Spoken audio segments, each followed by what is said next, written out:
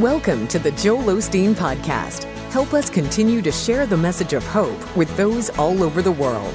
Visit joelosteen.com/give hope to give a gift today.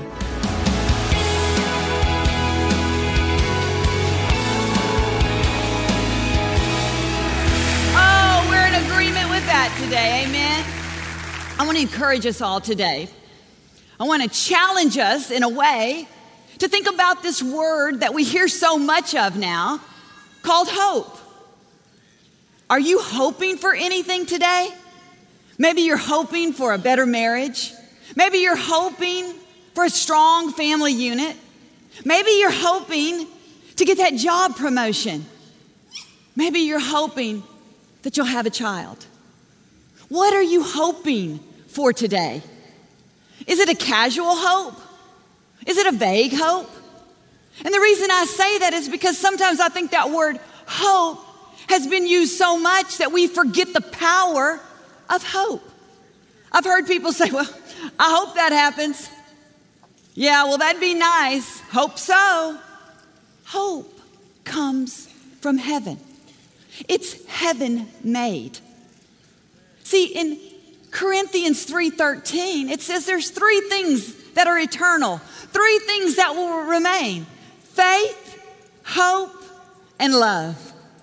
Can I tell you today that God wants you to get your hopes up? He wants you to hope on in faith because God created this hope on the inside of us. And He doesn't want us to get vague with this hope. If God has spoken something to you, if you found a promise that you believe that God has given you, I want to encourage you today to put hope in front of that promise. See, hope creates vision. Hope gives our faith something to attach itself to, something to go after. We need a picture of what we're going after. The scripture says that faith is the substance of things hoped for. Do you have a picture in your mind of what you're hoping for? Are you feeding that picture? Are you fueling it so that your faith can move towards it? See, I believe God designed hope because He knows that hope fuels our faith. He knows that hope picks us up. The scripture says hope anchors our soul. It anchors us in disappointing times, in challenging times, in times of failure. If we can only keep our hopes up, faith will pick us up and move us in the right direction. See, God does the work. Faith, hope, and love come from Him. But you know what He wants us to do? He wants us to develop it. He's given us the potential, the seed for it. Now He's saying, you need to develop it. You need to develop it. It's interesting because when Paul prayed in Romans 18, he said, I pray that the God of all hope. Paul called Him the God of all hope. He said, I pray that the God of all hope would fill you with joy and peace so that your hope would overflow by the power of the Holy Spirit. You see, God is saying, stir up that hope and it will flow out of you. It will flow out of you because hope comes from heaven. God gave it to us, and He's going to help it flow out of us as we begin to develop it. Now, we all know the story of Abraham and Sarah. And the reason I want to talk about Abraham and Sarah, because it's the classic story of hope and faith. It's the classic story that we should always learn from. God spoke a promise to Abraham. Abraham didn't have the Bible. He couldn't get God's word. So God spoke a promise to him, birthed the promise in his heart. And then God told Abraham, I'm going to give you a beautiful representation to visualize hope for this promise. Now, the promise that he spoke was this: Abraham, you and Sarah are going to have a child. And through this child, the covenant child, your offspring will be many. You will have a large inheritance of children on the earth. Well, up to this point, Abraham and Sarah had no children between them. They'd been married a long time. And you know what? I think after you've been married so long and you hadn't had any children and you're really old, you're tempted to think, and I'm sure Abraham was tempted to think, and I'm sure he did think, God, I haven't had one this far. Why and how am I going to have one now? I'm very old. My wife is way past childbearing years. But God spoke that promise, and he said, look, Abraham, I want you to look up at the stars in the sky. I want you to see the sand on the seashore. He said, if you can even count that, I want you to know that that is the number of your offspring. Can you even count that? See, he gave him a visual to build his hope around. I can only imagine him sitting out at night. He pulls up his lawn chair.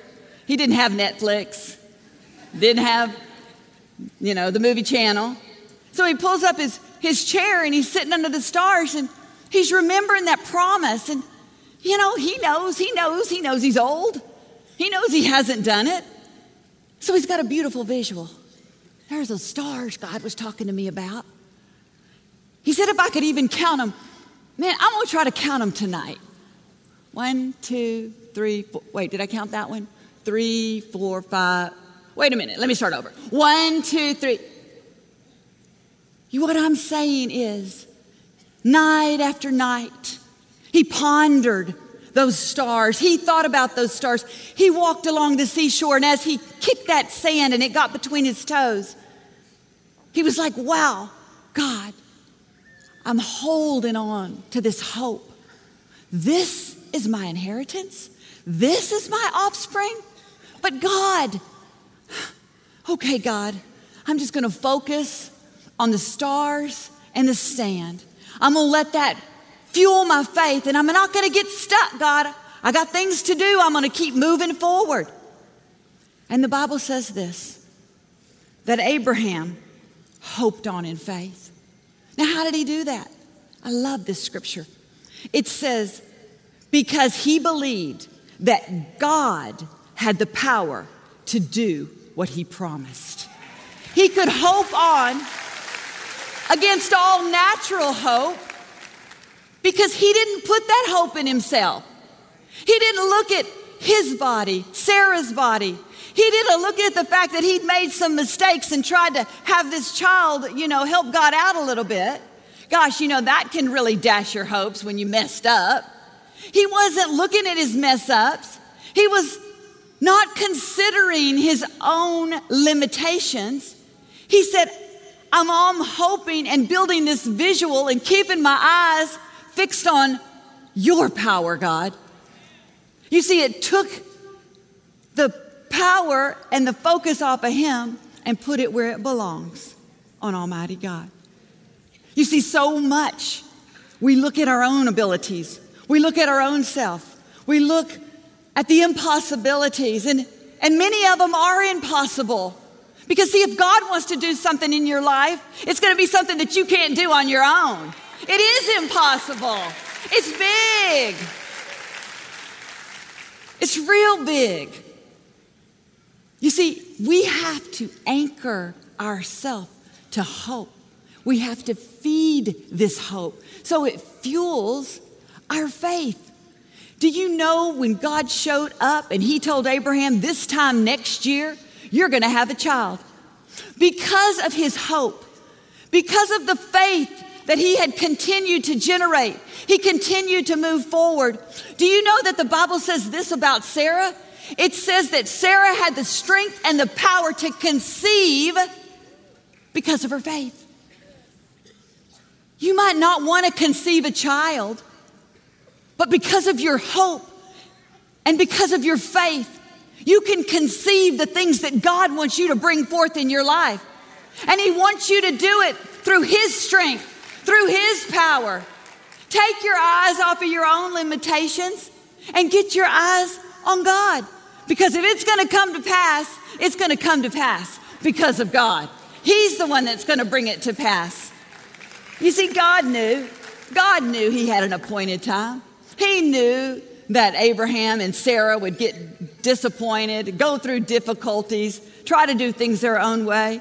That's why he gave them the stars and the sand. It's interesting because those were things they could see every single day. They lived under the stars at night and they walked through the sands during the day. It was an everyday visual. Do you have any visuals? Do you have something that you can set up that you see every single day to keep that promise alive in your heart? To create a vision so you can make it through the difficult times, so your faith knows where to go, knows where to be directed? You see, many a times our hopes can be dashed. I think about Joseph. He had a dream, a God-given dream. His brothers dashed that dream. They tried to anyway. They sold him. Potiphar's wife, when he got to Egypt, falsely accused him. He got thrown in prison. But I have this dream. Took him 17 years. The baker, the cupbearer said, I'll help you when I get out. They forgot him. I can't think of any more things that would really dash my dreams than that. 17 years, the scripture says. When he stood in front of his brothers, he remembered the dream. See, he had built such a vision of hope that it got him through. His faith moved him forward. Hope is to move you forward. Hope so you won't get stuck. Don't get stuck. Create hope. People say, oh, hope disappoints. Don't get your hopes up. What if it doesn't happen? The Bible says this, hope deferred makes the heart sick. Hope deferred makes the heart sick. That means hope that's been let go of. You see, let me tell you something. If God's spoken something to you and it keeps coming up, and keeps coming up, that could definitely be a God promise. And you need to start getting visuals and putting that in front of your face every day, wherever you go, to hold on to that promise. Don't let that hope go. You don't want to ever live in regret. Why did I let that hope go? My brother-in-law, Kevin, and my sister-in-law, Lisa, when they got married, they wanted to have a child like any young couple would. So they were all excited about creating a family. Well, as the years went on, nothing happened. Lisa went to the doctor, went through treatments, did everything that she could. Still, nothing happened. 5 years went by. Nothing happened. The doctors had said to her, I'm sorry, Lisa, Kevin, you just need to give up hope.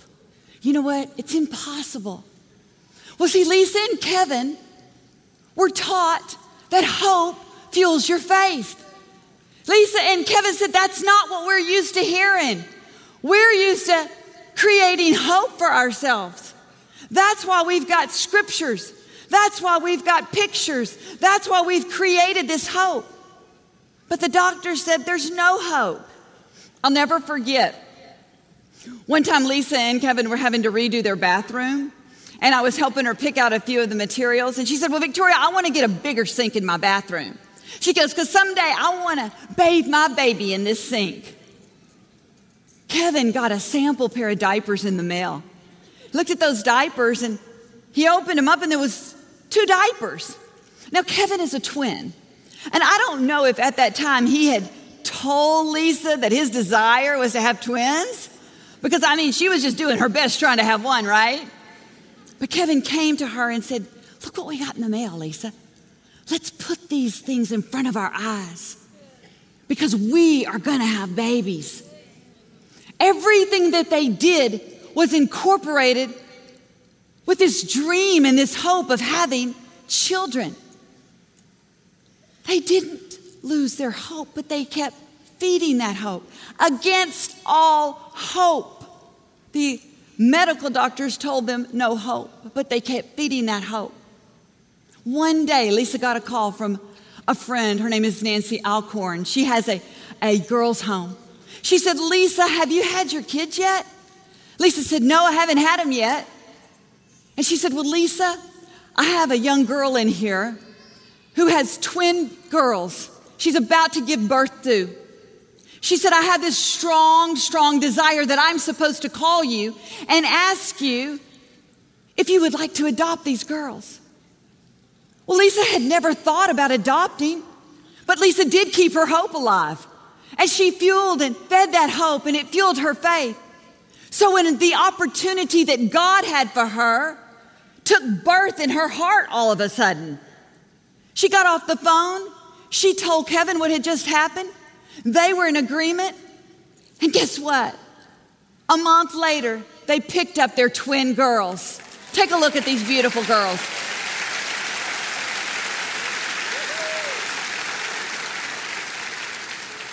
Now, I don't know, Catherine and Caroline, if you ever wore those sample diapers, but I do know that you got bathed in that sink because I was there.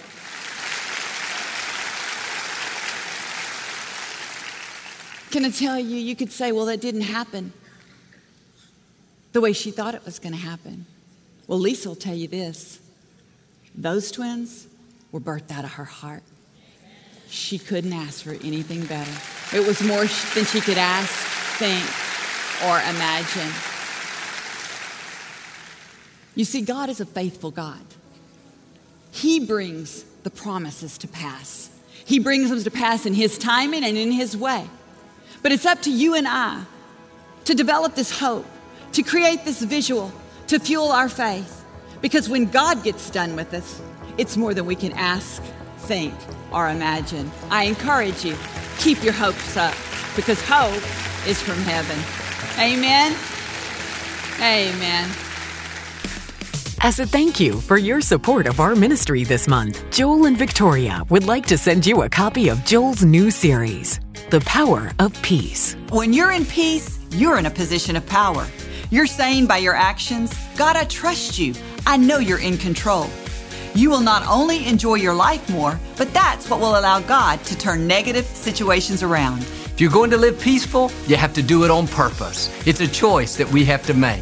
Request this resource. You'll learn how to stay in peace and live a victorious life. Request your copy of The Power of Peace today at joelosteen.com or call 888-567-JOEL. 13 years ago, my family and I started listening to Joel's messages every week. Since then, we've learned about the power of prayer. We faced a challenge when my mom had to have 2 open heart surgeries. Because of what we've learned through this ministry, we were able to stay in faith, and we saw God heal her and do a great miracle in our lives. Your support is making a difference around the world. Thank you so much for your prayer, for your generosity. You know, Victoria and I pray for you every single day.